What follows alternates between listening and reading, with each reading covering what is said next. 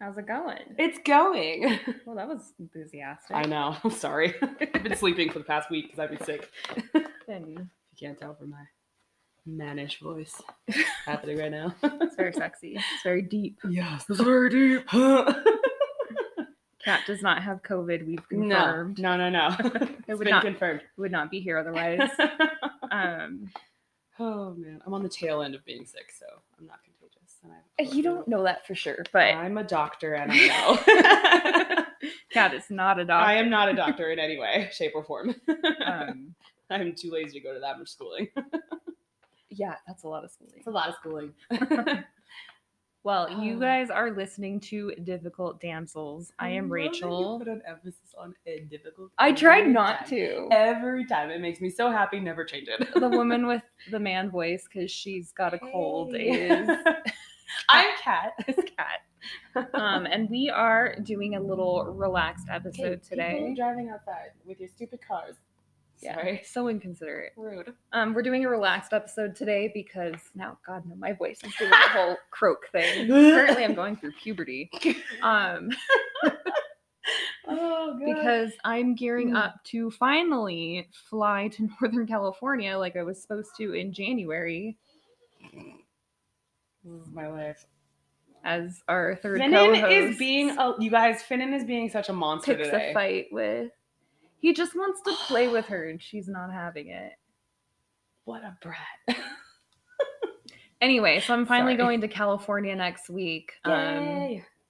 Had a lot going on with family and with work, so I've decided to listen to my body and take a break. I know we talked about that a little bit. Why'd you look pointedly at me like I Last haven't done that? episode. And that's why I got sick. Okay, you're Just kidding. projecting now because that's not what that was. You keep your How bullshit. dare I you. have enough of my own. No, but like, just I mean, yeah, I did say that to you earlier, but no, I that's a thing I've been paying attention to with myself and That's just. smart. Yeah, I've had a lot going on, and I was like, if I try to push myself to do the next episodes of the podcast, I'm gonna probably end up at a bad place. Please don't. So We want you in a good place. yeah, I want to Happy be in a place. good place too. But yeah, despite all of that, I'm actually doing really well. Good for you. Thank you. Yay. It's Sorry, that just- sounded very condescending, and I didn't know, mean it that's to. what was like. Good for you, bitch. No, I've just watching. Finn, what are you Finnan. doing? I've been. It's actually been really nice not having to use my Fridays and my Sundays to write the episodes. So I'm playing a new video game. Ooh, what video game? So it is called. It's going to be like Game of the Year. It's called Elden Ring. Have I've you heard heard of of it, it? yeah. Yes. So I'm saying I've been playing a video game, but you don't play Elden Ring. Elden Ring plays you. Okay, I was gonna say No. experience It hurts. Oh no. It's very punishing. So I've never played any of the Dark Souls games, and it's by the Oh, I've heard that those are really hard.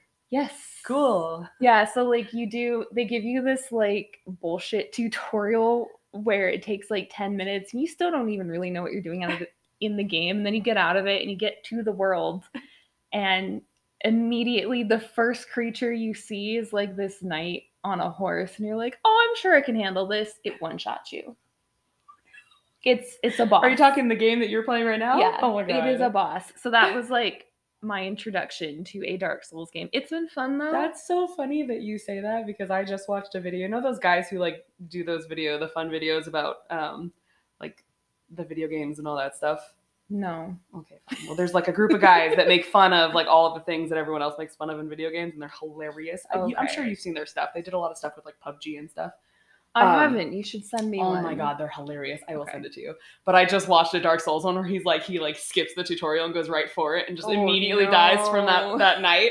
And he goes back to the tutorial and he's like, oh, fine. He like starts watching it and he goes, okay, I get it. And then he goes on and dies again and he goes back and then like keeps going and he's just like he tries to go past the tutorial and he goes, and like walks back to the tutorial. It's pretty It funny. doesn't even matter. You can complete the tutorial. You're just not ready for that first like Why big would you enemy. start a game like that? I would 'Cause immediately be like, no, I'm not playing this game. That's, I mean, so from what I understand, a lot of people are like, yeah, that's the game. If you can't hack it, if you can't understand, basically it's like an old school video game where there's the areas are leveled. Yeah. Like it is recommended you do not go to certain areas if you're not leveled high That's enough. why I always die in The Witcher.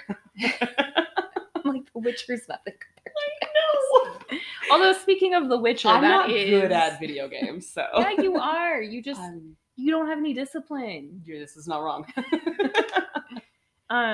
If it's a video game that requires discipline and actually learning the game, I'm not doing it. you get OCD. Yeah. Finn. Well, speaking of The Witcher, that is yeah. what this episode is going to be about. We're just It's gonna a relaxed episode. Did we say Yeah. that? Did you say that? We did. Okay. Yeah. I just said it again for funsies. Yeah, it's all good. Just talking about. I mean, I'm Miss Book Nerd Girl, so You are. I have like 5 pages of notes that are like book quotes and It makes me so happy because I was like, oh my god, I don't know how we're gonna do this, and like I like have a couple of quotes from the books. Well, a couple. I have like 10, but well, then this you texted me that like I have 5 pages of quotes and commentary. I'm like, oh my god, I love you so much. well this. I mean, it started off with the idea that like we really loved. God, my voice is doing that again. Listen, listeners, I'm going through puberty. Listen, you can hear listeners. it in my voice; it's cracking. No, but like we loved season 2, so I know Oh, we're yeah. gonna talk about season 2, I'm sure. But all the quotes. The thing about The Witcher book series and video games and show, as you're learning, is despite the fact that it's a fantasy It's all setting, about humans being awful. yeah, Sorry. you get really interesting commentary on what morality is. Yeah, and what it means to be evil. And good versus evil. Yeah, I have that. That's really my first page of notes is all about Renfrey from the books.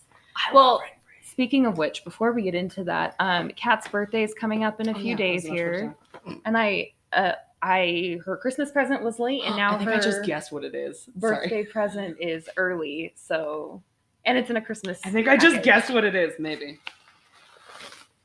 Can I own it? Yes. Okay. Like, please. Yes. Oh my god, it's Isn't so it beautiful.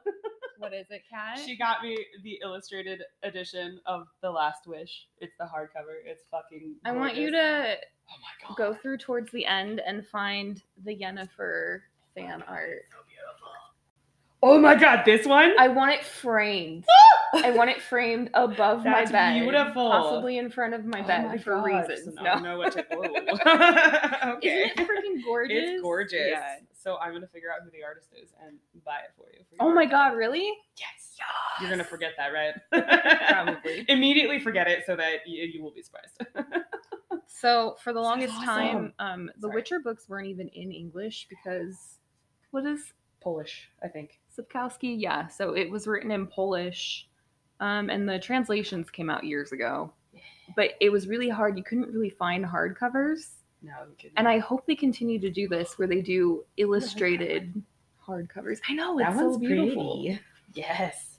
Thanks, Mom. You're welcome. It's beautiful. So obviously when I got it for myself, like when it first came out, I reread The Last Wish. So in the actual books of the Witcher series, the first 2 books are little short stories and vignettes. It doesn't actually It's like an anthology almost. exactly. So The Last Wish was the first book that was published, and The Last Wish is the titular story where Geralt and Yennefer meet. It's the Mhm. last story in the book. Yep. It's mainly what the first season was, right? Um, Kind of, sort of. Kind of. The story with look at the back of the book too. The story, the season 2, episode 1 opener story is in here as well. Right here? In the book. No, I'm Oh. just saying read that. I love that. This one? Mhm. Not everything monstrous looking is evil. Not everything fair is good. And in every fairy tale, there is a grain of truth. Yes. One of the quotes I have Yes. Oh, man. What am I looking at? Oh, that was that. Oh, That was shit, it. No, I okay. was just letting you know, like season 2 had at least That's a couple of episodes were inspired by the Last Wish Hell stories. yeah. So I like it. and then there's same thing, Sword of Destiny's book 2. There's the story where Yennefer and Geralt and Dandelion are after the gold dragon is from the second book. Oh yeah, you're I'm right. actually, so here's the interesting thing. As I was rereading The Last Wish, I was like, this really holds up really well. The female characters are especially strong, and now I'm struggling to get through the first story in Sword of Destiny because the way every single person talks about Yennefer is incredibly misogynistic. Yeah. And part of me is like, okay, what is going on here? The writing feels completely different. Yeah. But then you get to Maybe it was I don't like know. a mistranslation.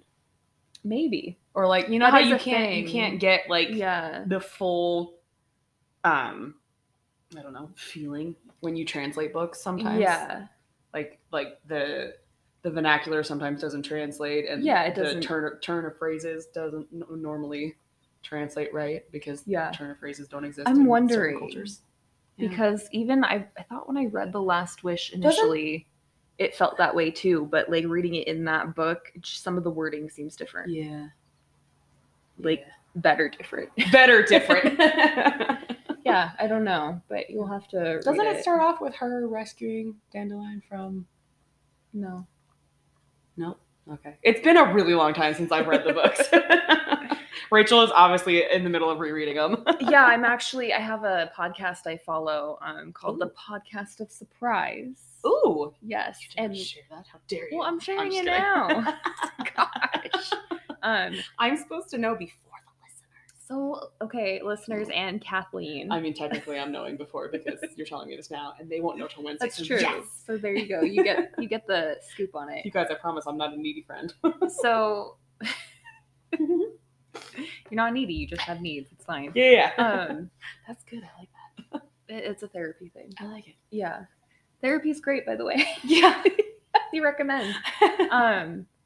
Yeah, so basically I lost my train of thought because you interrupted me. I'm so sorry. I don't know what you're trying to say. I don't either. Well, shit. It's fine. Anyway, so we have a Witcher. We have Geralt, a Funko Pop. A Geralt Funko by the microphone right now. Yeah. In honor of our Witcher episode. And I'm very upset because I'm like, this is a podcast about women. That's what I was talking about. You guys, she yelled at me. Oh yeah, you were. Well, we need a Yennefer. I don't have a Yennefer. You have a Yennefer thing that Josh made. Oh yeah. Do you want to get it right now? Yes. Okay. Okay, this is a podcast about women. Normally it's a podcast about historical women who are badass and slightly terrifying. I will say this episode isn't going to be just about the women of Witcher. That was kind of my original idea, but there's so much to talk about with the series. There is. So it's a very good series. But yeah, so one of the interesting things that came up, at least for me, when rereading the illustrated version of The Last Wish is I got to Renfri's story, and I forgot I love Renfri's story. How much of it was not included in the TV show. That's true. So the story of Renfri is told as an inverted version of the story of Snow White in the books. Renfri was the daughter of the Prince of Craden and the only surviving child of his first wife. When her father remarried, it was to a woman named Eridea. Just like the story of Snow White, Eridea had a magical mirror, but instead of asking who the fairest of them all was, the mirror revealed to Eridea, according to Eridea, that Craden's young daughter Renfri would be the death of her and a great number of others as well. This prophecy is supported by Stregobor's story, which does make the show, in which it's the prophecy of the Black Sun, in which an eclipse would herald the coming of Lilith. Yes. So it's that's the thing about the Witcher stories is they often pull from folklore and mythology and fairy tales from other places around the world, and then he kind of picks it apart in the books. So you even get like the demon goddess Lilith referenced. She's only a demon to men. And the herald of the coming of Lilith would be marked by 60 women wearing gold crowns who would fill the river valleys with blood. Can you imagine how terrifying that would be to men? Just 60 women wearing crowns. Like, So golden The Romans would crown, crap themselves. golden crown does not mean literal crown. It means blonde hair. still 60 women. So that's the other thing, which we'll come back to, because that's the prophecy is going to be fulfilled. Anyway, Yes. but so yeah, these girls were believed to be mutations, and the Council of Wizards determined that every girl born under that eclipse needed to be killed before she grew to an age where she could fulfill the prophecy and bring calamity to the world. Isn't that great? And Renfri was one such girl. Indeed. And so her story is a study on the idea. Does that make sense? Kind of. A study of the idea. There we go. That works. Of nature versus nurture. So, was Renfri born a monster, or did circumstances contrived by an evil stepmother looking to secure the inheritance of her own natural-born children and the prophecy of wizards drive Renfri to monstrous acts, thus unintentionally fulfilling the prophecy of the Black Sun? The thing I like about the books is Renfri answers this herself. Yes, she does. She says, she tells the story of how she grew up as a princess, very pampered in the luxury of everything, until her stepmother ordered a huntsman to butcher her in a forest. Does that sound familiar? Yes. And then this is what she says. That was the end of the princess. The dress grew torn, the cambric grew grubby, and then there was dirt, hunger, stench, stink, and abuse. Selling myself to any old bum for a bowl of soup or a roof over my head. It's terrible. Later she says, I stole rather than starved to death. I killed to avoid being killed myself. I was locked in prisons which stank of urine, never knowing if they would hang me in the morning or just flog me and release me. And through it all, my stepmother and your sorcerer, she's talking to Geralt, were hard on my heels with their poisons and assassins and spells. And you want me to reveal my magnanimity? To forgive him royally? I'll tear his head off royally first. Yes! Oh, man. I love Renfri. She's great. She's such a good character. too. Yeah. And I love the actress they picked. The actress for the they show. picked for her was perfect. She was amazing. So Renfri recounts that she was hunted for years until she finally decided to become the hunter. Enough is enough. You're a witcher, a defender of people from evil, and evil is the steel and fire which will cause devastation here if we fight each other. Don't you think I'm proposing a lesser evil, a better solution, even for that son of a bitch Stregobor? You can kill him mercifully with one thrust. He'll die without knowing it, and I guarantee him quite the reverse. Girl. If she's left to do it herself. Yes. And then so we've heard his answer to this in the show. Yep. It was actually to Stregobor, but in the books it's to her. He says, and this is a very common theme throughout the entire thing, yes, because Geralt tries so hard to be neutral in the world of humans. I think we all Yeah. try that. Yeah. Yeah. And he, as we know from the show, he says, evil is evil. Lesser, greater, middling, makes no difference. The degree is arbitrary. The definition's blurred. If I'm to choose between one evil and another, I'd rather not choose at all. Yes. So you've played the games, so yes, you know this. Not only is Geralt pitted with this dilemma, so too are the gamers. Yes. Literally this is the beauty of role-playing games, and why I personally love the Witcher series is, as you play Geralt, you are going to have to make a choice between two different evils and rationalize on your end, which is the lesser. Yeah. I hated those parts. And aren't there some parts where it's timed, so you have to make a really quick decision? Yeah. Oh, I hate those. Oh. See, that's my favorite thing. I love them, but I hate them when I'm playing because I'm like, shit. To this day, there is still one of the quest lines with the 3 crones, the choice you have to make with the evil tree spirit. Yeah. The choice you have to make still haunts me to this day. Because I think I chose the greater evil, but I rationalized it to be no, fuck that town. Do you remember it? Yeah, I kind of sort of remember it. Yeah. So in the game, you have to save, you're trying to save, it's basically the governor's wife who's gone missing. Mhm. And Geralt's also trying to find Ciri, as he is in all the books and the games. Hi, Finn. Oh, Finn has strong opinions about Strong this. opinions Tell about us the town. more. So you get to the three crones, and they're basically these three old hags, and I can't remember what the context is, but you basically have to decide if you'll do what they say or if you'll just kill them. And you're tasked with finding an old ancient tree spirit. And as you're playing the game, you learn that this ancient tree spirit is actually kind of like the mother of the crones. Mhm. And it's been locked, the spirit has been locked away in a tree, basically to protect everybody. Yeah. But as you're going around the swamp, you come across a village. And in the village, again, just right out of a fairy tale of Hansel and Gretel, the village sends its children into the forest periodically to be sacrificed to the crones to ensure the harvest. I remember that part. So the tree spirit says it will help you against the crones if you release it into the world. But you know, if you do, that tree spirit's going to go after the town. That's true. I feel like I released the tree spirit. I did too, because I was like, fuck that town. They're sacrificing children. Yeah, I think I released the tree spirit. But you've released a great evil into the world. It's fine.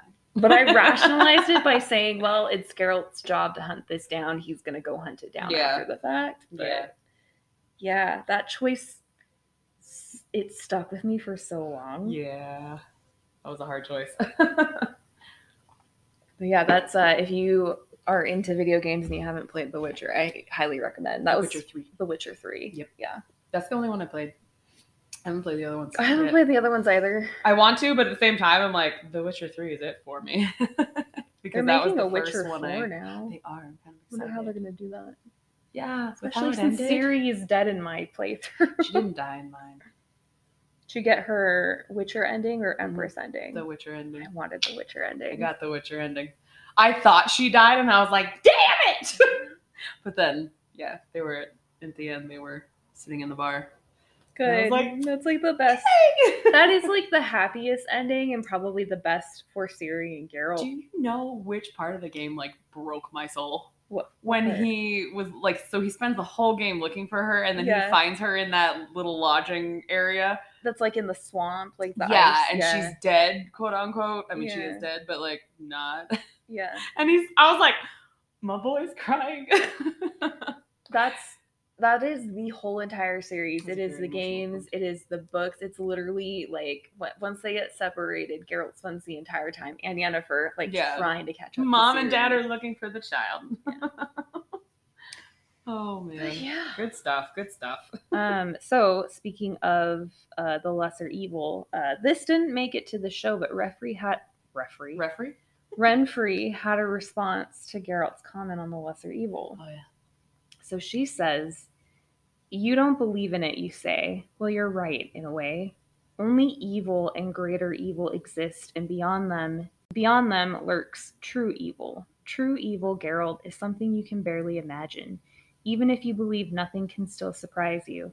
And sometimes true evil seizes you by the throat and demands that you choose between it and another slightly lesser evil." Mm-hmm.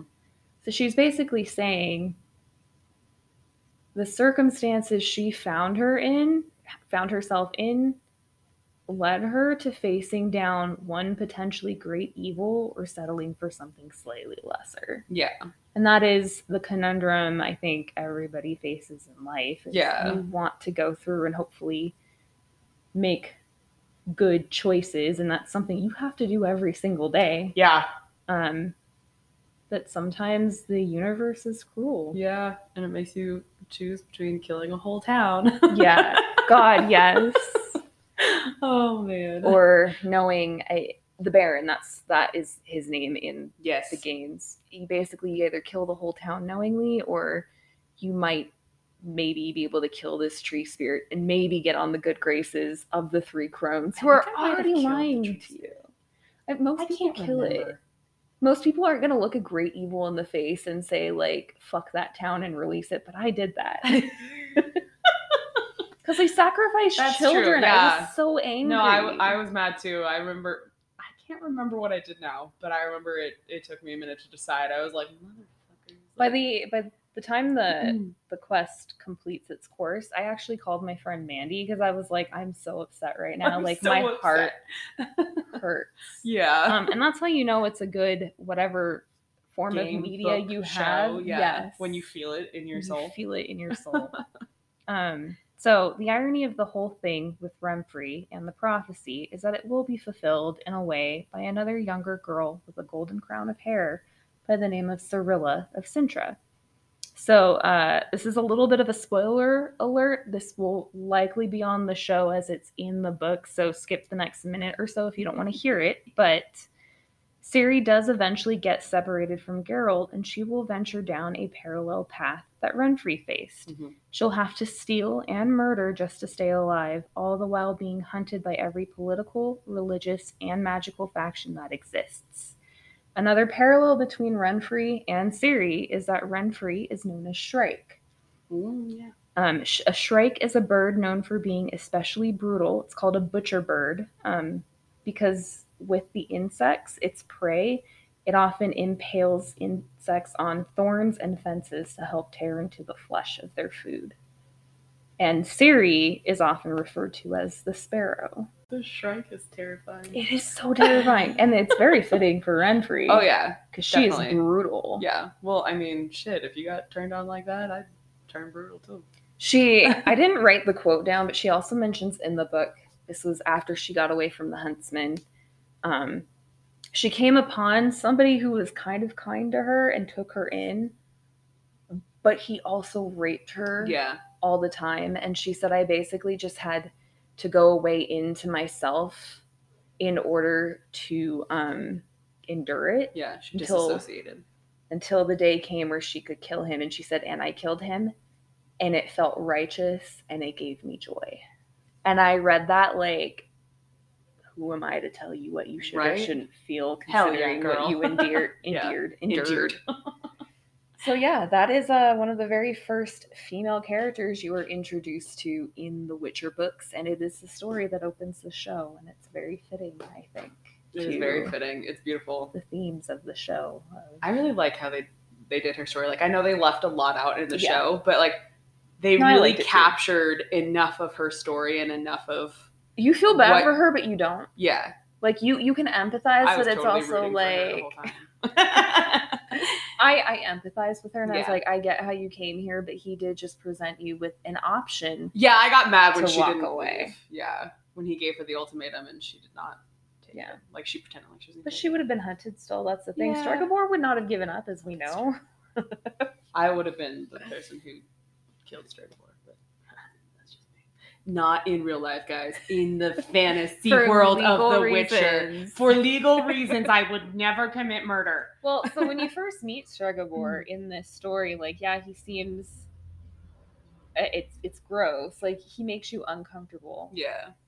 But you don't know the extent of, like, how terrible he is. Yeah, he's awful. They made him more slimy in the show too. Like when you're reading the books, he just comes off as this kooky wizard. Yeah. And you're like, he was very slimy in the shows. Appropriate. Yeah. Because he's a very slimy character. But... So I really like this quote from Renfri from the show. Your cold, deep voice is really coming out right now. I know, I'm sorry. No, it's great. So more and more I find monsters wherever I go. Yeah. I like that. And she's not referring to the monsters that Geralt hunts, guys.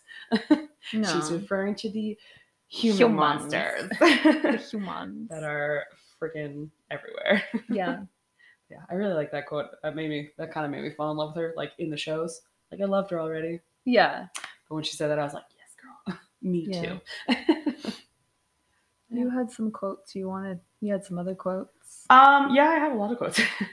So one of my favorite quotes from the book, it's along that same line of Renfri's quote. It's, people like to invent monsters and monstrosities. Then they seem less monstrous themselves. Yeah, that's from Geralt, right? Yes, it's from Geralt from The Last Wish, actually. Yeah. I don't know what Anya's doing right now. She's hungry, okay? She's hungry.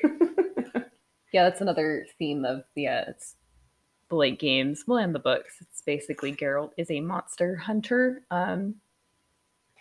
This might be a good segue into my next thing, but he he says he does not hunt people, but like in the games, one of the themes is humans can be more monstrous than the actual monsters, and he often gets dragged into these human conflicts. Yeah, and he tries really hard to be neutral, but he rarely ever gets the option to be neutral. Yeah. Because the universe is like, nah, you're not going to be neutral.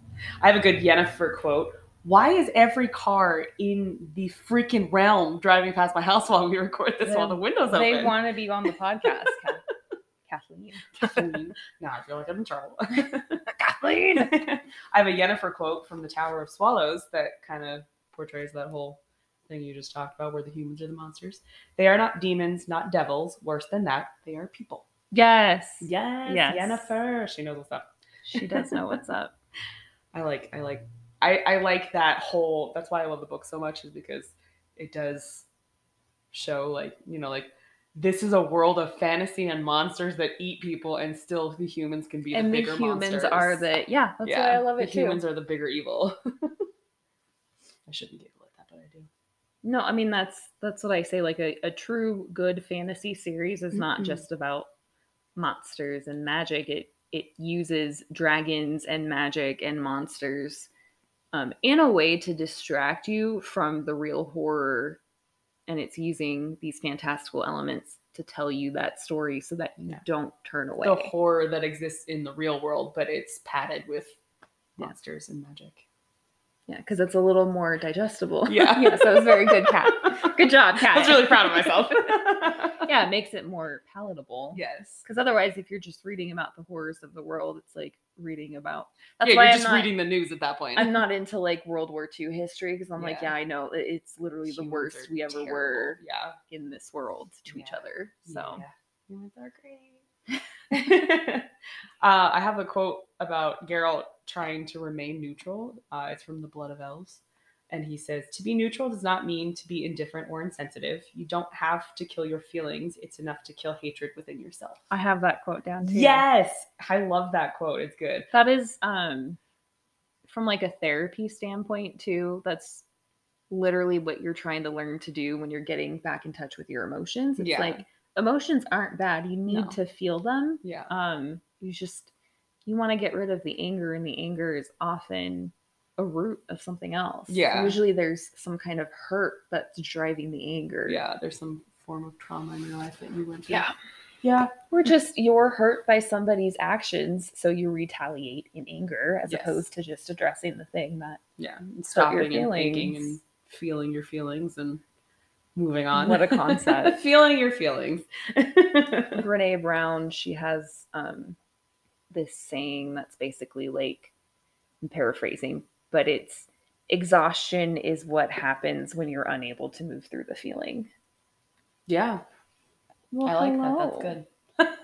I was just watching Gemma hit you with her tail as you were saying that, so. She can hit me with her tail, just not my tattoo. Oh yeah, don't do that.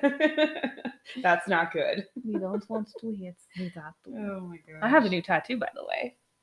Yeah, that happened last week, so that was after. Why did you give me the face? I was just thinking, like, the listener knew I was getting a tattoo, and now I have my tattoo. She has her tattoo, and it's beautiful. It has dragons. It does. Speaking of dragons. Yes. I love it. It's pretty. Yeah, Katya did a really good job with the colors. I'm really happy with how it turned out. She does a really good job with, like, shading and the contrast between light and dark and all that fun stuff. She is fantastic, and me basically being like, this is my idea and it's not very concrete. Please do something with it. Yeah. And then she does, and it's beautiful. I really want, one of these days, I'm just going to be like, look, I have this idea, design it. Like, just like, literally not even like, I don't care what you do, but I know that you're going to make it fucking beautiful, and I need you to do this. That's basically put it on my body. Like, for sure, this one, it was just like 3 little baby dragons with these colors and this text. And she was like, she's really good about placement too, and like making it look good on the place that you want it to be. It was funny because when she put the stencil down initially for the tattoo, she was like, oh, your muscle was up and now it's down and it's like, it looks funny. And she like stared at it and then was like, I don't like it. I got to fix it. Yeah. And then so re-stenciled it. That's the amazing thing about tattoo artists. And I hate that like people are like, tattoo artists. Like, they're like true artists. Do people actually say that? People I know. Your dad. Yes. There it is. Ding, ding, ding.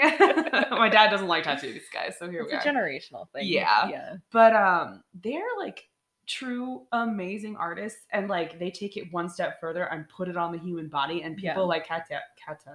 It's not Katya, it's Kata. Kata. Yeah. Okay. We try to put the Russian spin on it. Yeah. She's not Russian. She's not Russian. She's not Russian. She does that. She'll sit there and look at it and be like, okay, well, your muscle is like this, and I Yes. don't know. And Yeah. she's amazing. And I'll sit there and be like, oh, I don't know if I like that. And she's like, well, here's why I put it here. And I'm like, okay, fine. When you bring logic into it, make sure it was symmetrical with my other shoulder tattoo. So, Yeah. and I was like, yeah, I trust you. You do your thing. I drive her crazy because I'm like OCD about certain things, and like I'm like, I don't know if I like it there. And she's like, well, if I put this here and then this and then this, I was like, yeah, but I don't know if I like it there. Isn't it funny? That is the one non-Virgo thing I am about, and you're very OCD about it. Because I'm very much like, I trust you. Like, here's my idea. I trust her. It's just there's some things like this right here. Like she didn't put this here, this yellow part. Sorry, because we're on a verbal medium. They can figure it out. No, it's my Witcher tattoo, and there's a paint splatter, the watercolor splatter. Yeah. She didn't put one down below the wolf, and I was like, "Ooh, I don't know if I like that," because it's like there's color all around here, and then there's this like giant empty spot. And she's like, "Do you want me to put more color?" I was like, "Yes, please." But she's very open to I that. actually agree with you on that. Yeah. That made it very cyclical. It did. Yes. Anyway, sorry, tattoos. If you're in Arizona, this is free advertising for AZ Tattoo Asylum. Yeah. Katas. Thunderbird Kata? and 51st. Kata. Okay. Sure. Sorry. Yes. AZ Tattoo Asylum. Amazing. I've been telling like anyone who asks me. Oh yeah, to go where'd there. you get your tattoo? I was like, oh my god, let me tell you. Yeah. Oh man. Well, moving on to the Witcher stuff. Yeah, moving on to another very strong female character. Guess who I'm going to talk about? Ciri? No. Yennefer? Surprisingly, I didn't have much from Ciri in here. Really? But do you mind? Stretches! Down. You're Must very you cute, be involved? but I'm in the middle of something. He's bud. like, look at my eyes. Oh my god, I'm you're so puppy dog cute. eyes. So the next strong female character I was going to talk about, which is in line with our podcast, is Queen Calanthe. Oh yeah, Calanthe. I like her. Calanthe, known as the Lioness of Cintra. So that's another great casting. Oh my god, it was like perfect. She is amazing. I cannot read the books now without picturing her. With Yennefer, like I love the actress on the show, but the I game still Yennefer is in your mind. Yes, 100% same. Forever. I love Anya. Yeah, I don't know her last name. It starts with a C, but Anya brings a beautiful vulnerability to Yennefer that's not present in the books. Yeah. But game Yennefer matches the ferocity of book Yennefer. Yes. And this is one of the instances where like I'm okay with the differences between book and show. Yeah. But with Calanthe, so when we first meet her, it is at the feast for her daughter, in which a marriage prospect is to be chosen for Pavetta. Why was I blanking? Pavetta. I was like, while you were saying that, I was like, what the fuck's her daughter's name? Starts with a P. Pavetta. Which is quite the role reversal, as we know normally it would involve a man choosing among a horde of young girls to be his bride. So the short story is called A Question of Price, and it is full of role reversals, with the Queen of Cintra herself upending the typical stereotype of a merciful queen showing soft power. She is not soft at all. She is not. I love her for it. So Calanthe is not merciful. She is not dainty. She is a warrior herself, having gained notoriety for being a lion on the battlefield by the age of 15. Renfrew even makes reference of Calanthe in the short just story. Won her first battle at 13. Yes. Mm-hmm. Oh, it was 13. Yeah. She was like, I could have been Calanthe had things gone differently. Yeah. So the very first time I read about Calanthe in the books, I was completely caught off guard by how forward and direct she was. Very. Calanthe cuts straight through the bullshit with Geralt early on in the story. And it's very refreshing. It is so refreshing, but it's also like you do not read this in fantasy at all.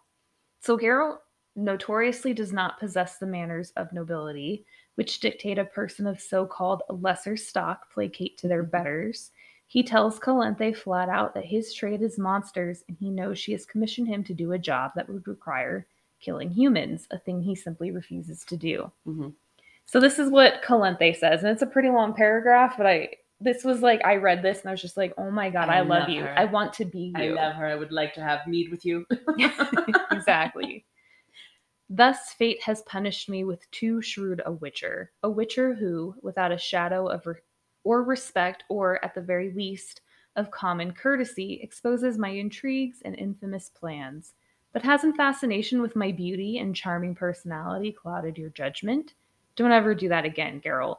Don't speak to those in power like that. Few of them would forget your words, and you know kings. They have all sorts of things at their disposal. Daggers, poisons, dungeons, red-hot pokers. There are hundreds, thousands of ways kings can avenge their wounded pride, and you wouldn't believe how easy it is, Geralt, to wound some ruler's pride. Rarely will any of them take words such as no, I won't, and never calmly. But that's nothing. Interrupt one of them or make inappropriate comments, and you'll condemn yourself to the wheel. Damn, girl. Yeah. And then she says, kings divide people into two categories, those they order around and those they buy, because they adhere to the old and banal truth that everyone can be bought. Everyone. It's only a question of price. Yeah. Which is the name of the short story. Yep. Very blunt and straight to the point. She does not mince her words at all. She is like, no, you are here as my guest.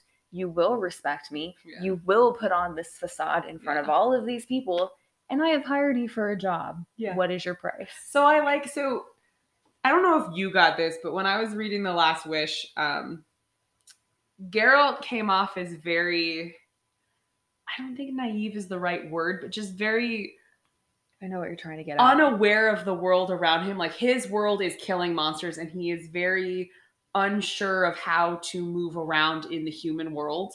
He is very much apart and doesn't understand the politics and the pageantry and the bullshit. Think part of it is he just does not care. And he thinks, well, in this story with Calanthe, that very much came across, and I was like, oh yeah, he just doesn't give a shit about the human world. He doesn't. He's not naive. He doesn't have the time to learn the bullshittery of the human world. I think he's been around, because at this point we know witchers, they can grow into hundreds of years of age, kind of like sorcerers. Yeah. So isn't he the youngest witcher though? He is, as we learned in I think it was the Time of the Wolf. Yeah. The witchers, the concoction used to actually create witchers was destroyed when Kaer Morhen was attacked. But he's still very old. He's been around quite a while. He's seen politics. He's seen the Game of Thrones played. He's seen dynasties come and go. Yeah. He just doesn't care. Yep. Which, it's very interesting. And Calanthe, she does find it amusing. It enrages her, but she finds it amusing because, which is why Geralt survived this. Yeah, in a way, it's a breath of fresh air to a woman who's used to people just seeing her position and her title and adjusting accordingly and not actually talking to her straight. Yeah. But it's also, it's dangerous. Yeah. And that's what she's saying. She's saying, you need to be careful. I don't even find it that amusing, but I need you for something right now. And if you say that to the wrong person, you're going to be killed. Yep. So it doesn't matter. And this is a thing in life, right? This was Ned Stark's thing in A Game of Thrones and A Song of Ice and Fire. He hated the bullshit that was politics. Yeah, same. Yes. You have to be aware of the game. Yeah. Even if you don't want to play it, you need to at least be able to function within it so you don't get killed. I would be Geralt in this situation where I would just be like, no, fuck your game. I don't want to deal with your game. I don't have time for your game. That's why I've gotten in trouble a lot at not in this job, but in the former past jobs. Yeah. I've definitely gotten in trouble because, I don't I don't play your game. Like, if you Yeah. don't like me, I don't care. I'm not here for you to like me. I'm here to do a job, and I do it better than you. So like You're bad. that is really how it should be. It's like you're here to do a job, but you do have to coexist with people. Yeah, you know, I coexist with people rather well. It's Do just you? there's certain people that I've just like refused to coexist I with think- because they don't put the effort forth. I think you've grown in that aspect. Yeah, because you're gonna meet people all the time who you morally do not agree with, Yeah. but you still have to work with them. Yeah. And the other thing is they say like never burn your bridges with people, no matter how bad it gets, because you never know what's gonna happen 20 years down the line. Exactly. Geralt was not happy with No. being spoken to that way, and like he didn't respond at first. So Calanthe goes on to say, "Ah, Geralt, I speak and you remain silent. We're at a feast. We all want to enjoy ourselves. Amuse me. I'm starting to miss your pertinent remarks and perceptive comments. I'd also be pleased to hear a compliment or two. Homage or assurance of your obedience, in whichever order you choose." Damn. Freaking love her. Yeah, she's so great. Geralt thus responds, as he's directed, albeit with sarcasm that we all know and love. Yep. He praises her beauty and he remarks that it is surpassed only by her wisdom, to which Calanthe is quite pleased. She's like, all right. Yes, that is the game we Good have to job. play here. And then the two continue to exchange the perfunctory pleasantries from that point on, but it is clear that Geralt now sees Calanthe as the reader sees her, a formidable queen that is as confident as she is witty and not so easily deterred from obtaining any objective she sets out to accomplish. And Calanthe, in turn, finds that Geralt is more than just a hired thug and can hold his own in a conversation and is more perceptive than she initially gave him credit for. Yep. Um, It's always the quiet ones. When he apologizes for being a boring dinner companion when they first meet. He's like, I'm not going to be as entertaining as these other people.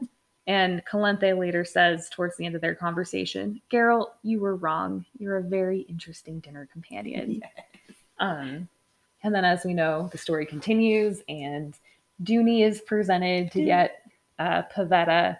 The other thing, having just reread the story, that did not happen in the show.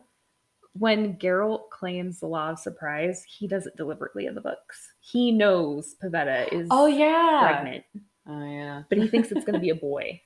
Oh, yeah, because he wants a Witcher. He wants a Witcher. Yeah, so that is, that colors the series a little differently, because later on he does abandon the child of surprise that he deliberately wanted. Because it's not a male. Yes. Yeah. And it's just very interesting. It's like you claim this child and then you abandon it. You turned your back on your responsibility. Whereas in the show, it's more kind of like he didn't know what he was getting into. Yeah.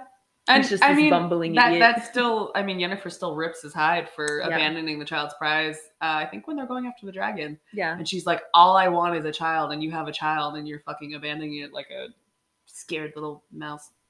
Sorry, he's not a mouse, but you know. Yeah, no, I get what you're saying. She actually holds him accountable. Yeah, she does. For his actions. Yeah.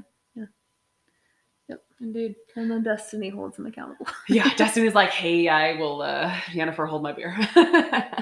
Yeah, I love this quote from Calanthe because it is like everything. It epitomizes like who she is and who she strives to be, as far as like, you know, I'm in a world full of men who are useless. Oh, I think I know the quote. You probably do. She says, I bow to no law made by men who never born a child. It's literally my last quote from her.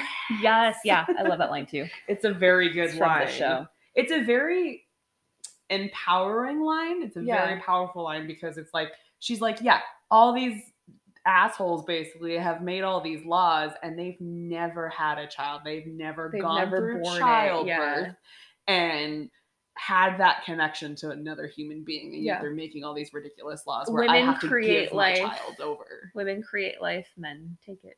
Oh yeah, that's great. Calanthe is fantastic. She is, and like we said before, that actress nailed it. She did such a good job. It is impossible for me to read it and not picture her. She's great. She did amazing. Yeah. We all know who my favorite Witcher character is, though. Who? I wonder who it could be. I only named You my just car yelled after at her. me for not having her on the table. She's here That now. sounds inappropriate. So obviously it's Yennefer Vengerberg. I've talked about that many a time on this podcast. I love that the little 3D art thing has the unicorn. Yeah, it's pretty great. I'll post pictures. Our friend Josh, he has a 3D printer and he's a very talented painter. He's so talented. And he made both Rachel and I it was like you were making these. Yeah. A set of I was like, I don't need you to paint my D&D characters, but I need that. Yeah, a set of 3D printed Geralt, Ciri, and Yennefer little figurines, and they're the freaking cutest. And I've had them in a box since I got them. Sorry, Josh, because I don't want my little terrorist cats to destroy them. I have mine out now by my books. Yes. On my desk. I get to see them every day. Hell yes. So I know you had a favorite Yennefer quote. That's also a favorite of mine. You want me to read it? I can read it. You can read it. Hold on, I have to find it now. I have it right here. Nope, I'm reading mine. I don't want it. Wow. That's just rude. You can tell it's Aries season. Yes. Oh my god. So much chaos. Chaos everywhere. So the quote is from Yennefer from Blood of Elves, and she says, "Remember, magic is chaos, art, and science. It is a curse, a blessing, and progress. It all depends on who uses magic, how they use it, and to what purpose. And magic is everywhere, all around us, easily accessible." Yeah, I love that. I love that. I like that they call magic chaos.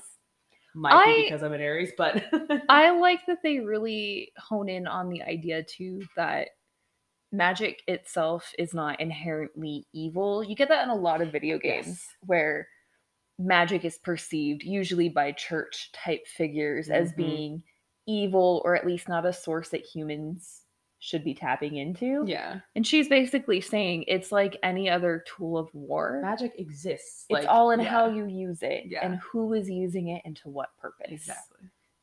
Which I love. I've always loved that. That's why I love fantasy series, because they often talk about magic as being, in some instances, a sword without a hilt.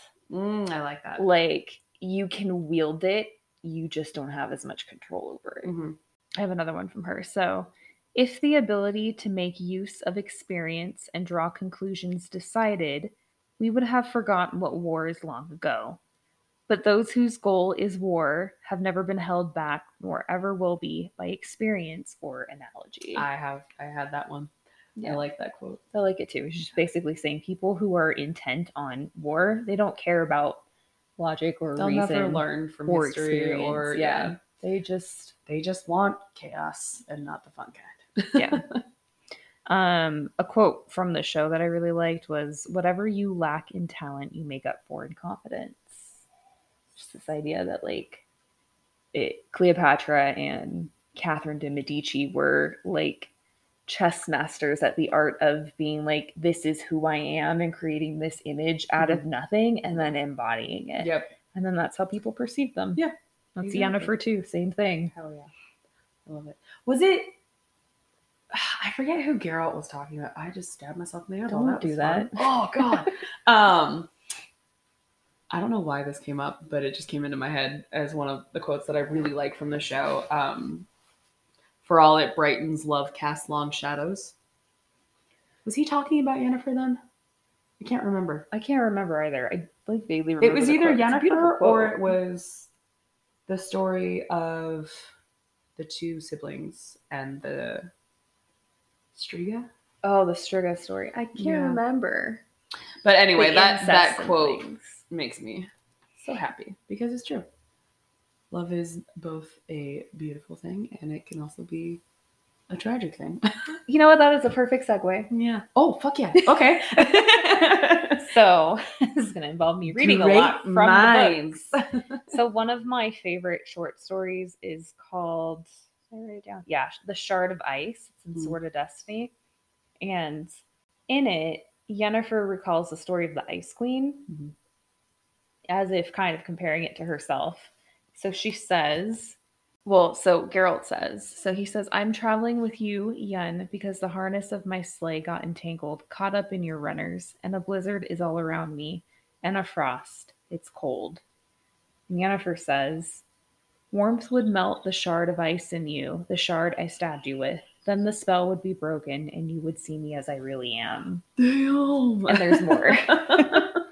This is the story where, I know we talked about it in the past, the show seems to be going on a trajectory where it's just Yennefer and Geralt. Mm-hmm. They have likely this very monogamous relationship going forward. He even rejects Triss when he's not at all involved with Yennefer. Mm-hmm. And in the books, Geralt sleeps around a lot. Yes. And Yennefer, especially in the Shard of Ice story, she's like double timing him. She's also involved with Eastred. Yeah. At the same time. Yeah. And then that's when Eastred and Geralt and Geralt meet, and they're both jealous of one another, and they have the duel in the alleyway, and Geralt is so depressed that it's almost like he's trying to kill himself in this duel.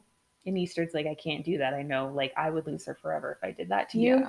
And when he comes back from the duel, it's basically like they both know, Yennefer and Geralt, that is, at least for now, they're going to be done, because she also wants to be free. Like, she doesn't want to be tied down, at least at this juncture in the story. That changes.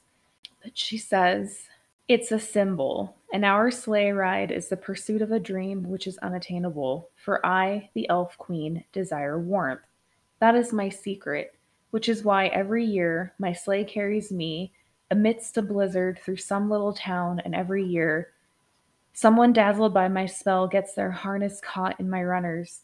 Every year someone new, endlessly, because the warmth I so desire at the same time blights the spell, blights the magic and the charm. My sweetheart, stabbed with that little icy star, suddenly becomes an ordinary nobody, and I become, in his thawed-out eyes, no better than all the other mortal women. Wow. That damn. Yeah. that is the crutch of the books. It's like everything is so beautifully written, and you're just like, I need a minute to like process that. You think about that, like Yennefer, and I would say up to this point in the books, like we've said, Yennefer is unyielding. Mm-hmm. She is tempestuous. She is damn right difficult to be around and a little bit unlikable. And you just think she only cares about herself. And then she doesn't. You get this, she's very self-aware. She's like, I want love. I do want love. She is she self-sabotages. Yeah.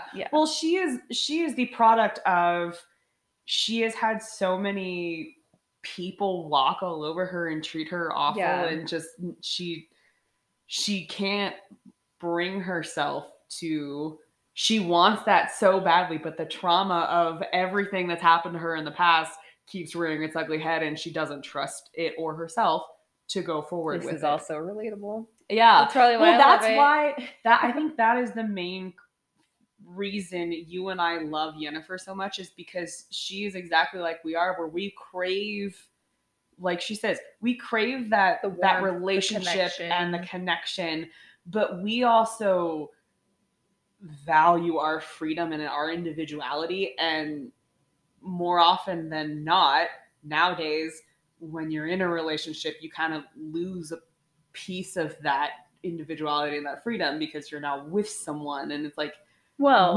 that's all attachment theory. You don't have to lose yourself. But we haven't found that other person who wants the same type of relationship that we want, where it's like, I will love you and I will like go to bat for you and I will die for you, but I will also kill you. Like, I don't know that I want that. No, Kat. I'm kidding.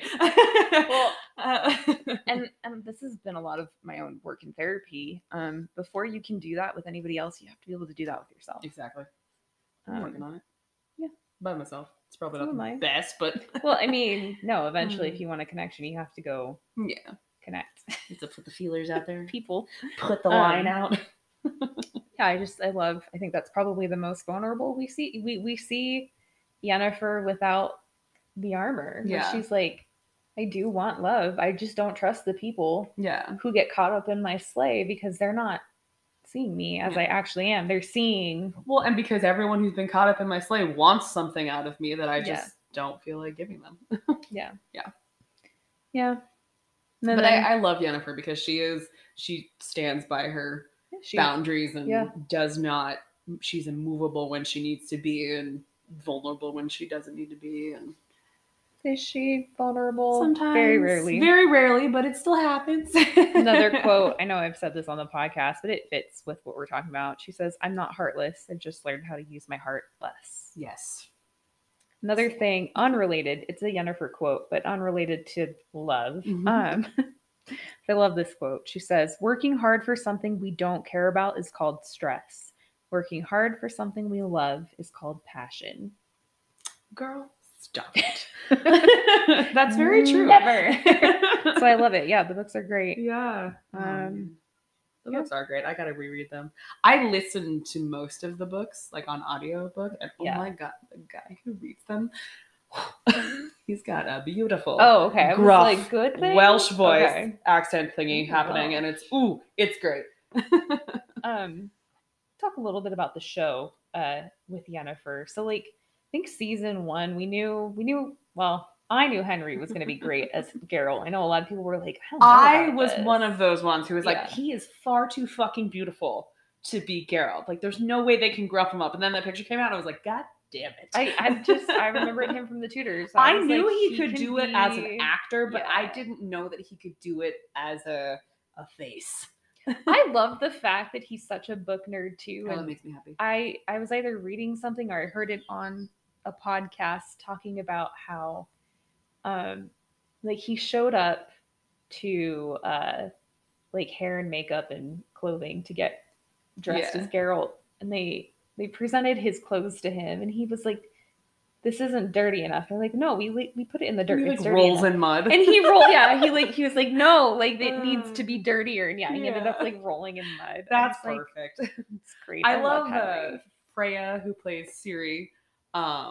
She was like, he's like our Witcher Bible. Like, he'll freaking quote the book and know the exact page that quote came from. I love that he's a book nerd. Henry Cavill, if you were ever listening to this, I love you and I want to marry you. And it's weird. No, I'm just kidding. I don't have a picture of you in a magic mirror on my desk at work. I do. Oh my gosh. Oh man. I can't tell you how many times I've wanted to just like, I don't ever like slip into anyone's DMs, but I've wanted to send him a message on Instagram so bad just to be like, hey, I'm shooting my shot. You're awesome. No, I would do it more intelligently. She would. After season 2, I really wanted to message and just be like, you did a fucking fantastic job with the show. Like, thank you so much. Do it. Do you know how many actors probably would enjoy the shit out of him being one of them? Like, are you kidding? You should do it, listener. Yes, because I feel like a lot of people think Mrs. that it's Cavill, like, how did the two of you meet? I'd be like, I can answer this one for her. Oh, Rachel Cavill. No. Oh, Jesus Christ. Rachel Marie Cavill. I go Mayor Cavill. No. Cavill Mayor. They hyphenate it. Okay, we need to pause so Rachel can plan her wedding. I've legit always wanted like a gamer boyfriend who was into my type of games. Yeah. So I could play with them. Like have the side by side like game consoles and TVs. Oh my god, his and hers gaming. Yes. Henry, I'm single. Just saying. I don't think you're single. I don't know. We'll change that. Oh my god. Anyway. Oh shit. No, I think you should do it. I think not enough people tell actors truly that they did a really good job. That's what I would say. I was just like, you've brought these books and the games. He's brought it. Henry, if you're listening. Henry, honey. You've brought it to life in a way I never imagined would happen. Thought was possible. Yeah. And thank you. Because it brings so much joy to my life. It does. And I love you. And I would have your babies. I wouldn't. I'm Whoa. getting too old. You're not too I will have cats with you. I thought you were going to say I will have cats babies. I was like, whoa, this is getting weird. I will have cats with you. Anyway, back to the show. Oh, yeah. So, the actress who plays Yennefer really stole the show, I think, in season 1. Mm-hmm. And I know I was a little disappointed. A lot of people were a little disappointed by the season 2 storyline just because it takes her so damn long to get her magic. Yeah. But the other point of contention for a lot of people was how she dealt with the deathless mother and the fact that she almost gave Ciri. Yes. And I was like, I get it. Yeah. But also, of the 3 women, Fringilla and Francesca, Yennefer held out the longest. Mm-hmm. And the reality is, everyone who comes into contact with Ciri is going to be tested. Their loyalty is going to be tested. And in the end, right up to the very end, when she's about to give the girl away, she turns back. I know a lot of people were like, no, I'll never forgive her. And I'm like, if you were in that situation, like, really think about it. Yeah. You don't have family. She didn't know Ciri. She wasn't Ciri's mother at that point. Let's even take the fact that it's Ciri. It's still a child you're giving away. True. True. Okay. I'm not gonna be too big of a Yennefer apologist, but like, really think about this. She has no family, right? She has nothing really. Literally has no family. She has a few friends. Yeah. That she keeps at a distance. She keeps at a distance. She's estranged with Geralt, so there's no romance, and her purpose in life is her magic. That is the one thing that gave her purpose and joy, and she lost it. And so she's, just like every character, she's just trying to find purpose, right? Yeah. And this ancient evil comes along and is like, hey, dangles it in front of her. Child. Pass over the child and everything will be fine. Well, the Deathless Mother initially offered her power because back in season 1, that's what Yennefer wanted. And then she picked up on the fact, like, oh no, you just want your magic back. You feel like you have no purpose in life. Oh, you tried to kill yourself at one point. And that's what Stangled, and that's what gets Yennefer. Yeah. But yeah, so the actress who played Yennefer totally stole season 1. I would say season 2 was stolen by 2 people for me. Both women. Ciri, the girl who played Ciri, yeah, Freya was amazing. She did a really good job. Especially that last episode. Oh yeah. And the other one was the actress who plays Fringilla. Yes.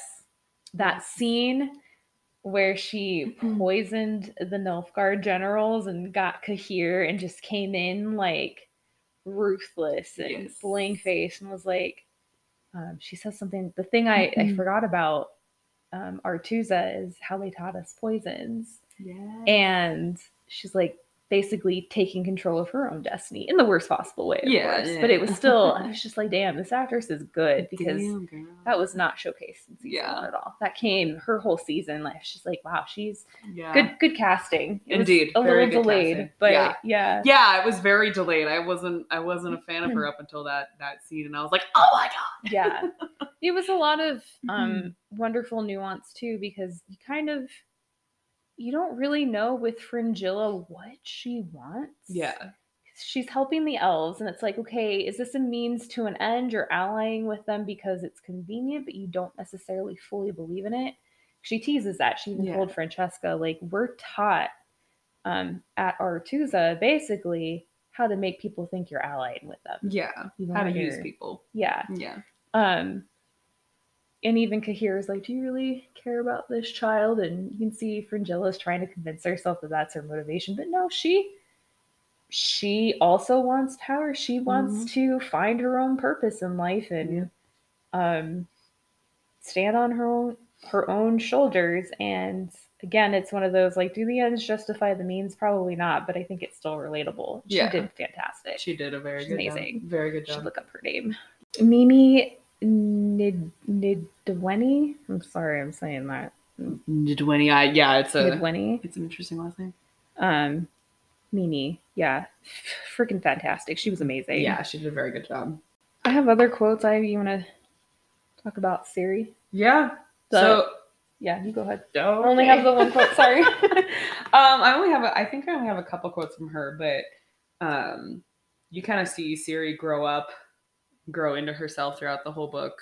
She gets dark. Yeah, she gets dark. She gets Renfrey dark. Yes, she does. And I wasn't sure I wasn't sure Freya could pull it off, but after the season 2 finale, I was like, oh yeah, she'll do great. She'll kill it. One of the quotes I really liked from Siri, it's from the Tower of Swallows, and she says, "No one wants to suffer, but yet it is our lot. And some suffer more, not necessarily by choice. The point is not the bearing of suffering. The point is how it is born." You just took my one quote. Fuck. No, Sorry. it's great. No, that's good. Yeah, I freaking love that. Yeah, that's like we all have trauma. Yeah, and the fact that it's coming from a kid. Yeah, Like she's like 16 or 17 at that point. Yeah. Yeah.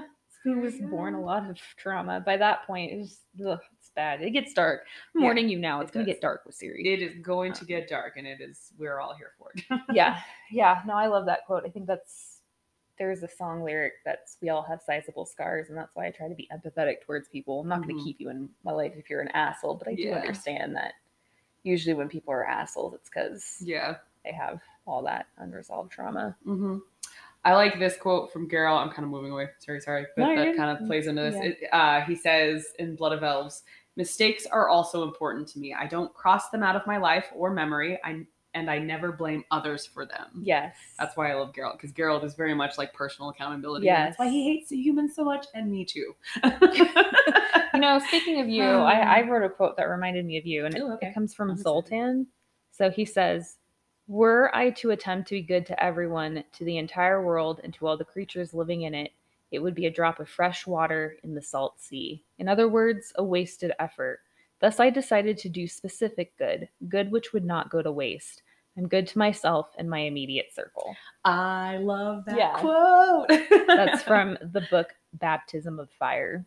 That's a very good quote, because it's true. I mean, like, you want to be great and awesome to everyone, but really, like it says, fresh of salt water. Jesus Christ, drop of fresh water in salt. But yeah, as long as you are good to the people who matter, you're doing great. Yeah, but who determines the people who matter? That's the people who matter to you. Yeah. I mean, I'm not saying be an asshole to everyone, but I'm all about, we've talked about it before, this is the difference between you and me, the kindness to everybody, but also like understanding boundaries. And if you're dealing with people who just aren't receiving it, I'm not going to waste my time with them. Yeah. But I am going to try to give people the initial benefit of the doubt, because we're all growing and changing, hopefully. Yeah. Not everybody's growing and changing, but I do believe people can change. It's just, again, choosing to be good, to do good deeds or good things and bad things. That is a choice you make every single day you wake up. Yeah.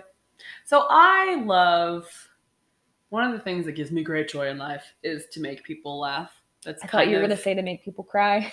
Also that, but we don't talk about that out loud. No, like I love making people laugh and putting a smile on people's faces. Like, so that's kind of where my kindness comes from, is like, it's kind of a little selfish because it makes me happy, but like, it gives you purpose. Yeah. I just, that's where my kindness comes from, is trying to make people laugh, and like seeing, someone looks like they're not, they're not having a great time. And like, I try really hard, because I've been the person left out before, to include other people. Yeah. But at the same time, like, I'm only going to go so far to include you. You have to take a step too. And like, I've run into that at work, where get to meet you halfway. I've tried really hard to get this person, to feel included, but they're always a step apart, and I can't get them to take that final step. And they're one of those who it's everyone else's fault that they're not included. And I'm just like,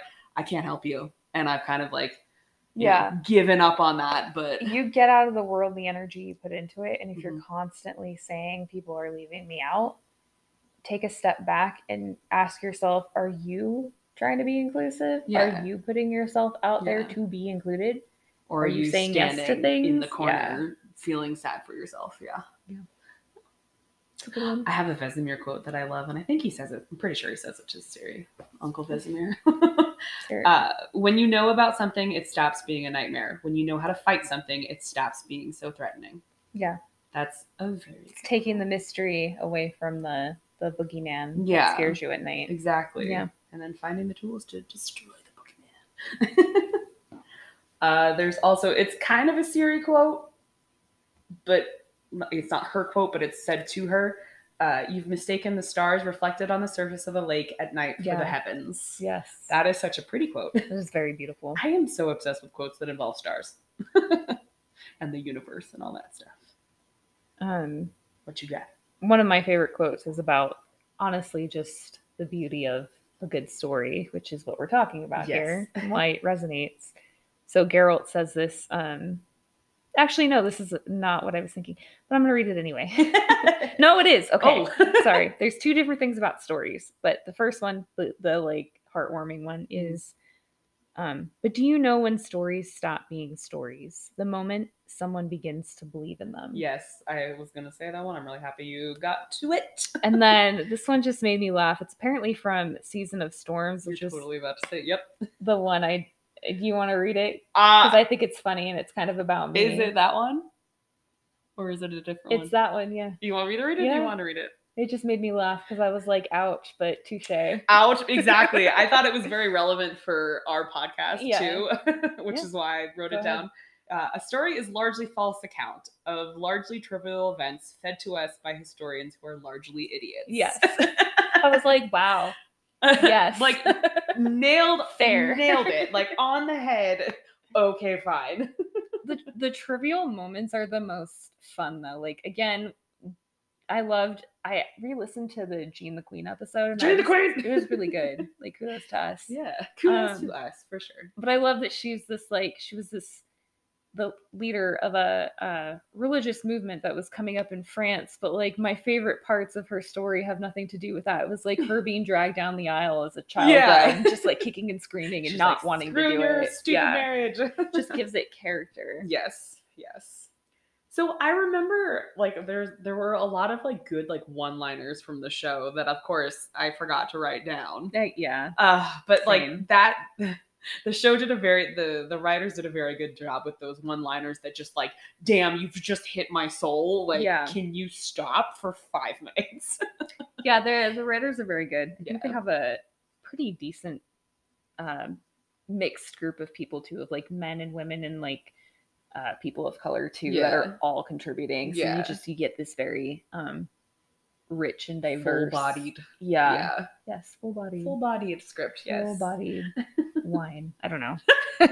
It goes down like a good glass of wine for sure. There's another quote I came across that I really liked. It's not Yennefer speaking, but it's another enchantress speaking to Ciri. And it's, an enchantress always takes action, wrongly or rightly, that is revealed later. But you should act, be brave, seize life by the scruff of the neck. Believe me, little one, you should only regret inactivity, indecisiveness, and hesitation. You shouldn't regret actions or decisions, even if they occasionally end in sadness and regret. Mm-hmm. I had that. I had seen that one, and I was like, "Ooh, this is so good!" But I kind of figured you would grab it, so so I'm glad you did that. Yeah. And I think there was another. I actually I went back through my Instagram because the first time I was reading the series, I like took pictures of pages that really stuck out to me. Yeah. So this is one. It's not a spoiler anymore. You all know if you've seen season 2, how Pavetta's husband, Ciri's father, Dooney, is the Emperor of Nilfgaard. That reveal was so perfect. Great. It was so good. And the fact that they ended it on that reveal, I was like, hell yes. It like, was, yeah. Goddamn cliffhanger, but hell yes. I wasn't sure they were going to reveal it so early because in the books... It takes a while. It's like the last couple, right? It's literally like the last main book. Yeah. And I'm going to read some of that. That's what I'm going to end on. But in the books, Emperor Emhyr is looking for Ciri because he wants to marry her. And then Geralt figures out it's her father. It's her father. And he confronts him. Yeah, so I don't think they're going to go that route in the show. I wonder why. But so dumb that we shy away from things like that. But once Geralt confronts Emhyr, there's this huge battle that takes place, and I really do hope some form of this ends up on the show because it was really cool to read about. Yeah. This is what he says to Emhyr. Thank you for the conversation, Dooney. I'm grateful that you were willing to devote your time to me, but I cannot delay any longer. I am very tired. I watched the death of my friends who followed me here to the end of the world. They came to rescue your daughter, not even knowing her. Apart from Kahir, none of them even knew Ciri. But they came here to rescue her, for there was something in her that was decent and noble. And what happened? They found death. I consider that unjust. And if anyone wants to know, I don't agree with it. Because a story where the decent ones die and the scoundrels live and carry on doing what they want is full of shit. I don't have any more strength, Emperor. Summon your men. Damn. Yeah. That was a good part. He's just so hopeless at that point. He's like, Yeah. if I have to die, I'll die. I'm Yeah. tired of I'm seeing done. This is like, if this is the end my of the road, let friends it be. Yeah. Yeah. Spoiler alert, he wins the fight. Yeah, he does. Yeah, for sure. But yeah, like a lot of people die. It's really sad. Yeah, I forgot a lot of people. Yennefer has an epic fight with, I probably shouldn't say who it is, but Oh, yes. Oh, yeah. Yeah. He's like the bad guy of the outside. I like the fight between those two on the bridge, Aretuza at Aretuza. Yeah, I think that's going to be next season. I hope so, because I cannot wait for that scene. That whole thing is going to be really good. Yeah. Right. I just want to talk about Speaking of all of that, Aretuza. Like, I really love Tissaia DeVries. And I think the actress who played her did a phenomenal job. I think that's another instance where just like the actress for Calanthe, when I get to that point in the books again, like she's gonna be who I pictured. She is the face of Tissaia for sure. She brought Tissaia to life. Yeah. I hate the way Tissaia's story ended. I honestly was mad. I was like, I was annoyed that that's the way it ended, but it also does make sense. I remembered something happened because I knew she wasn't part of the Sorceress's Lodge. Mm-hmm. We won't go into too many details, but yeah, I was like, she's not in the Sorceress's Lodge. What the hell happened? And I looked it up again, and I was like, oh fuck, yep. I feel like Tissaia sees a lot of herself in Yennefer, and that's kind of why she took her under her wing. Yeah, and yeah, she even says that. She was like, I was stubborn just like you. Yeah, stubborn and standoffish and keeps people at a distance and things like that. Except for the wrong people. Yeah, Tissaia, damn it. Oh. But I really liked that mentee, I don't know the word, between Tissaia and Yennefer. It was a very good part of the book, and they did a very good job with it in the show. I like her trajectory in the show so far too, because she starts off really just trying to be this neutral force with the school and looking out for her girls. And by the end of season 2, she's the head of the I can't remember what it's called. She's the one working with the kings and queens of the north. Oh yeah. The lodge? But no, because it becomes the Sorceress's Lodge. Yeah, and it's just the women. Yeah, because fuck the wizards. Fuck the wizards. They all suck. The Brotherhood. Yes, the Brotherhood. Yeah, she becomes leader of the Brotherhood, and she like fully steps into the role. She does, but we know where that path leads.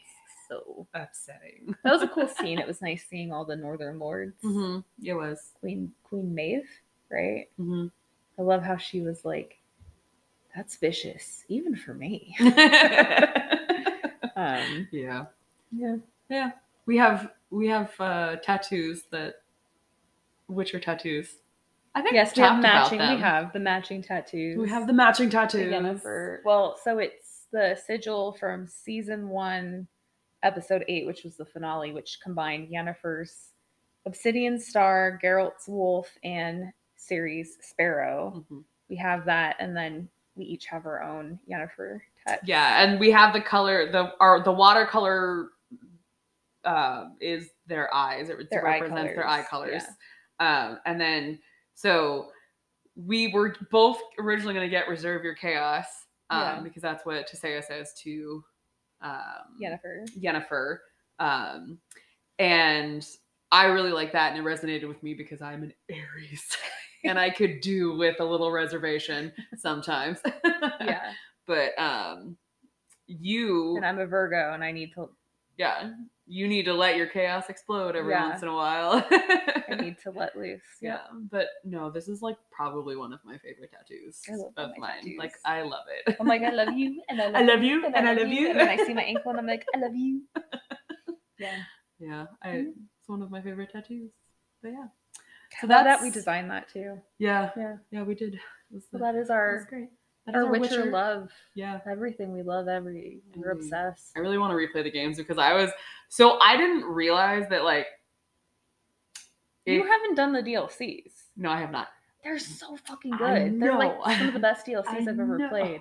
I just don't have the attention span. You haven't dealt with the Mirror Man, who is such an interesting villain. So the Mirror Man, I think, you do meet him in The Witcher 3. I think you play Gwent with him. So I didn't play The Witcher 3 like it's supposed to be played. Okay. I know. So I struggle with open world because I am a child and I get bored easy. Yeah. Well, you didn't get past the first. No, you did get. No, I started off, because you had told me like get all the question marks, go to all the question marks, and so you can level up. I'm very much a storyline person. Like I like the storyline. I want to just play right through, and so story is so good. And did that. I pissed Yennefer the fuck off because I didn't know that if you left Skellige. Oh yeah. And you didn't go meet her, that she would get really mad at you. So I was just like, why are you mad at me? And I like tried to go back. The sex scene on the unicorn? No! I was like going through playthroughs and I'm like, oh my God, look at all this shit that I missed. Yeah. Like Yennefer was mine. Like I 100% would always choose Yennefer, but like I made her so mad when I left Skellige that you didn't even get the option. I didn't get shit. Yeah. Oh, damn. So I have to go. The ice shard, Yennefer. I did. So I have to go back through and play the games and actually devote the 500 hours that it will take to finish that game. When I played the game, I boinked Triss in the lighthouse, and I didn't realize. I didn't realize. Well, I got bamboozled. I thought I'm like, I'm just being nice to you, and suddenly I'm in a lighthouse with her. Yeah. What the hell? I didn't realize because you don't actually say like, yeah, I want to be with you. I think you just say, yeah, I'll stay with you tonight. I didn't realize that blocked you in. Oh no. And then I just ignored her the rest of the game, and I was mean to her. Oh no. And I romanced Yennefer, so I got the ending in the vanilla game where. Triss and Yennefer team up on Geralt pretending to have a threesome and then they leave him like tied up, which was funny. Yeah.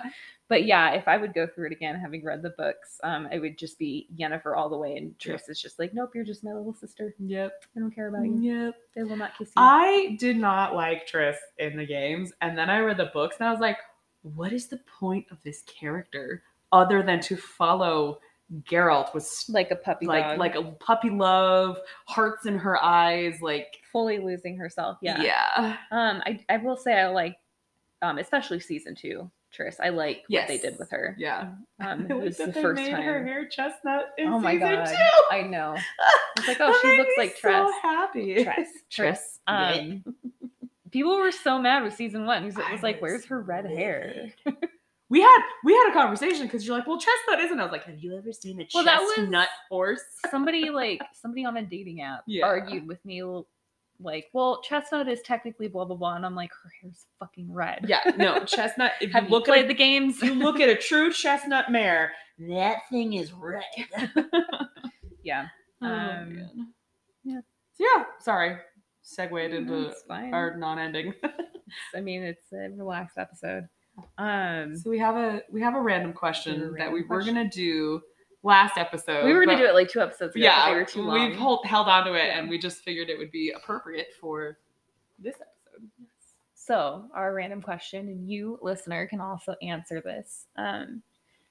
Of these 5 things, what do you value the most? And you can rank it however you want, or but it's basically respect, money, love, time, or power. What do you value the most? Hell yeah. So I think mine would be time and respect.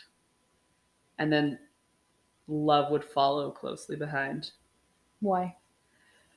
Because I'm not saying that to attack you. No, it's fine. Well, I value respect because of how I was raised, and respect is something that you have to earn, but it's also something that you should give people whether you know them or not. And it's something, I guess I should say, it's something you you should earn, but it's something that you can lose very easily. Yeah. And I don't know. I think it resonates with me more when you have someone's respect versus when you have someone's love. Interesting. Yeah. Love seems more unconditional. Yeah. Well, Yeah. true love. Yes, true love is unconditional. Yeah. But respect is something you. that, if you have it, you've earned it. Yeah. From that person, and you've done good right by that person.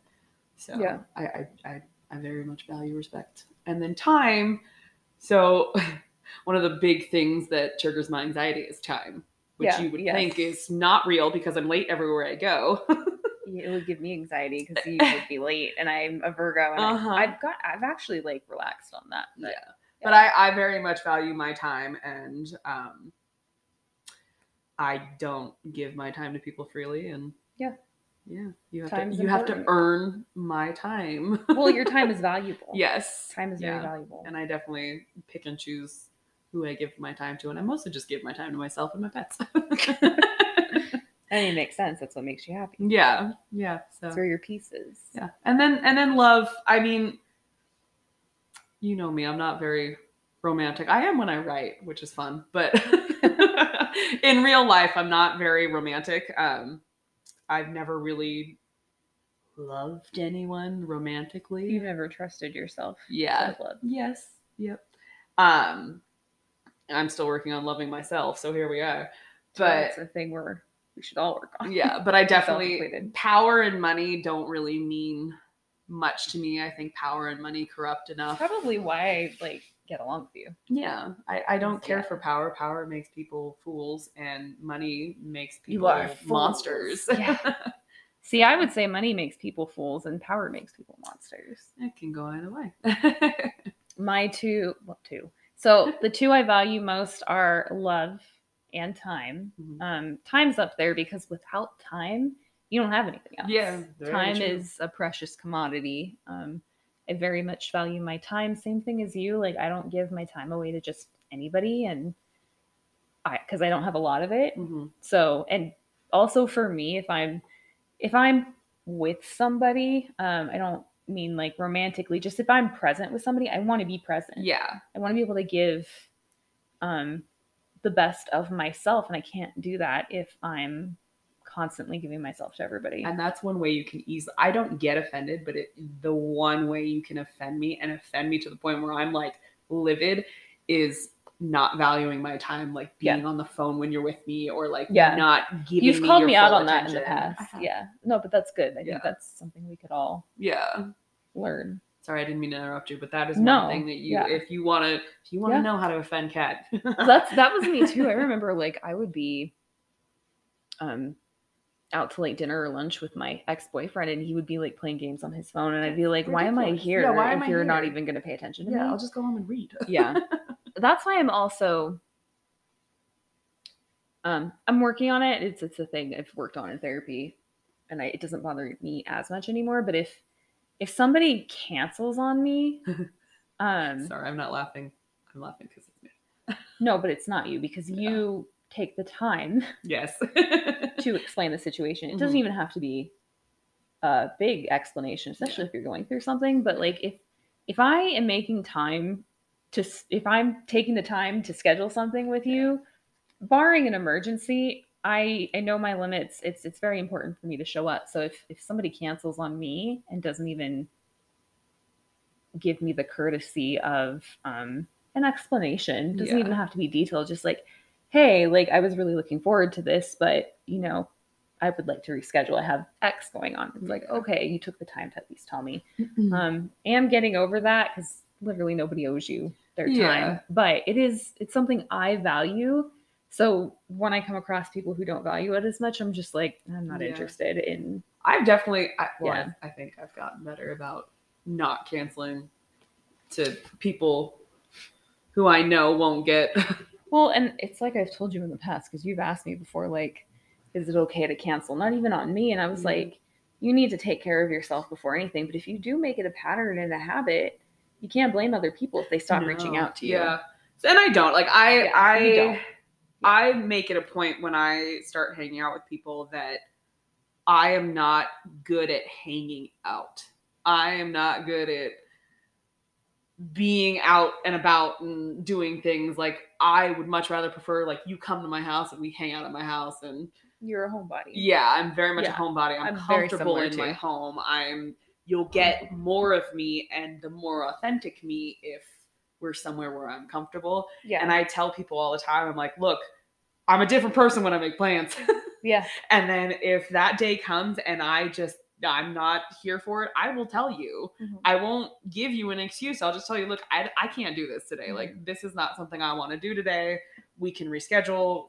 I'm not guaranteeing it's going to happen, but I definitely am very upfront and honest about that part of my personality. And But that has a lot to do with my anxiety. But then that's definitely up to you. If you want to keep a friendship going, then you're going to have to make the effort to reach out to other people. Yeah. I do understand that from an anxiety perspective. And I will say, like, with therapy, we've worked through a lot of my anxiety. I don't feel it to the degree that I used to, which That's has been amazing. nice. Yeah. Well, now I'm working through some avoidance stuff. And now I'm like, how do I get past this? I don't even Yeah. have the motivation. But yeah, the anxiety thing is a real thing, and Mhm. totally get that. That's why, like, you just tell me. Yeah. Like, don't just bail on me and Yeah. not say anything. Oh, I can't stand when people ghost. Yeah. I mean, yeah. You can even just capriciously be like, oh, I'm not in the mood for it today. Like, Yeah. just dismissively. And that's where I'm just like, that's just rude. Yeah. how Okay. dare you. Why am I trying to be your friend then? Right? But no, I make time for the people that Make I time wanna for make you? time for. Yeah. So I would say close behind time and love. Love, just because, again, this world is terrible enough. If you find people who, and love is not just romantic, there's all different kinds of love. Just, it makes life a little easier. The other one is respect. Mhm. And then money is far below that, and that's just because we need it to survive in this world. Society And then demands we have it to survive. power, Yeah. I guess, is at the very, very end of it. Yeah. Well, That was a good question, by the way. Good I found it question. on TikTok. Yeah. It was used. Somebody was saying they ask it on their, like, dating profiles. That's a good I was question. like, that's a good ask. question to ask them, because you'll learn their values. Yeah. Person who says power first, you're like, bye. Yes. Yes. Yeah. Yeah. Well, if you want to stick around, I'm gonna read I'm gonna read like a whole page from The Witcher. But in the meantime, you've been Gave us great joy. to Difficult Damsels. Yay. I hope you enjoyed this just casual, laid back episode about one of our favorite things. So we will give you guys a warning. We don't know what the next month is going to look like for myself and for Rachel. We might have an episode, depends on if Kat gets her shit together, in 2 weeks. If we don't, just know we'll come back at you. Yeah. It might be a month or so. Yeah, we'll give you good content when we come back, but Rachel needs a break. And yes, I don't think we've had one since we started. We really haven't. So. Yeah, so we're gonna take a break and be humans, and then come back to you guys and be more give you all the stories, and it'll be great fun. Rachel's gonna go home and visit her family, and friends. Yeah, and I'm just gonna exist and play Elden Ring and get played by it. Wow. But yeah, if you have any suggestions for us or want to say hi, berate me on my French, do not berate Rachel for her French. I already did it enough in the episode, and I'm not even French. You can reach us at difficult.damsels@gmail.com. We're also on Facebook and Instagram at Difficult Damsels the podcast. And rate, review, and subscribe, because it's how we get our podcast out there. Hell yeah. Okay. And hopefully by the time you see this episode, I will have posted a picture of Thor. You will, because I'm going to poke you. Okay, don't poke me. That's weird. You don't tell people that out loud. That's weird. And our little figurines that our beautiful friend Josh made for us. And my little Funko. Yeah. That I was like, I'm spending money on this because it's cute. Yes. So thank you for listening. And then if you want to hang out, Rachel's going to read a hilarious letter from Yennefer to Geralt, who fucked up. So they referenced it very briefly in the show when Yennefer and Geralt reunite. at the Temple of Melitele. Melitele. When he calls her his dear friend. So where that came from in the books, it's after Geralt finds Ciri and Triss helps to try and train her with her magical powers. Triss can only go so far, as we've seen. And so she's like, you need somebody a little more advanced in magic. You need her. I know you guys haven't been talking, but you need to reach out. Yeah.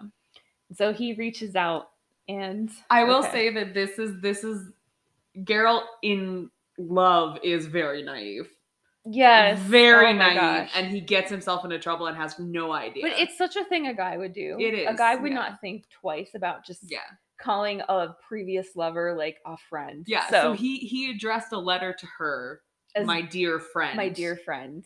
After, So he gets a letter back and it starts. And it is fully Yennefer. Dear friend. The Witcher swore quietly, looking at the sharp, angular, even runes, drawn with energetic sweeps of the pen, faultlessly reflecting the author's mood. He felt once again the desire to try to bite his own backside in fury. When he was writing to the sorceress a month ago, he had spent 2 nights in a row contemplating how best to begin. So relatable. Seriously. Finally, he had decided on dear friend. Now he had his just desserts. Dear friend, your unexpected letter, which I received not quite 3 years after we last saw each other, has given me much joy.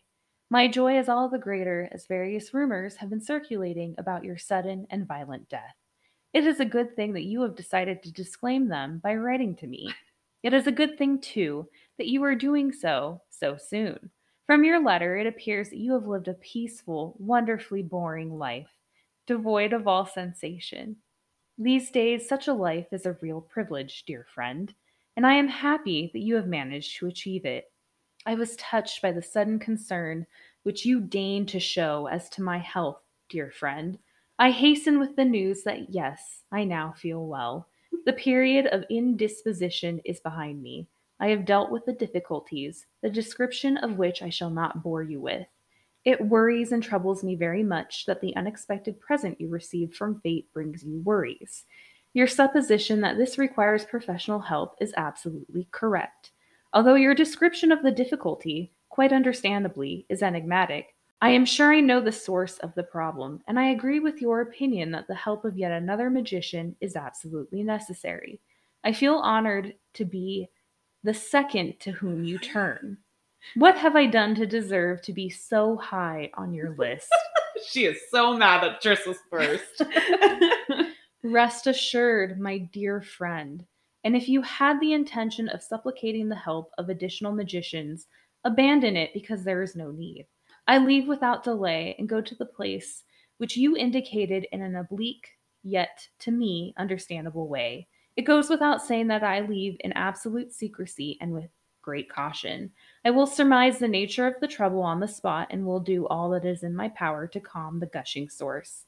I shall try, in so doing, not to appear any worse than other ladies to whom you have turned, are turning, or usually turn with your supplications. I am, after all, your dear friend. Your valuable friendship is too important to me to disappoint you, dear friend. Should you, in the next few years, wish to write to me, do not hesitate for a moment. Your letters invariably give me boundless pleasure. Your friend, Yennefer. The letter smelled of lilac and gooseberries. Geralt cursed. That is so Yennefer. Like, it makes me so happy. It is so sweetly vindictive. It's so saccharine. What I aspire to be in life. Well, dear friends. Oh gosh, dear friends. Should you deign to listen to this podcast yet another day, we will return hopefully in a month's time. Yes. Enjoy your spring. It's fucking hot out here in Arizona and I'm so mad about it. And as always, dear friends, stay difficult. Stay difficult.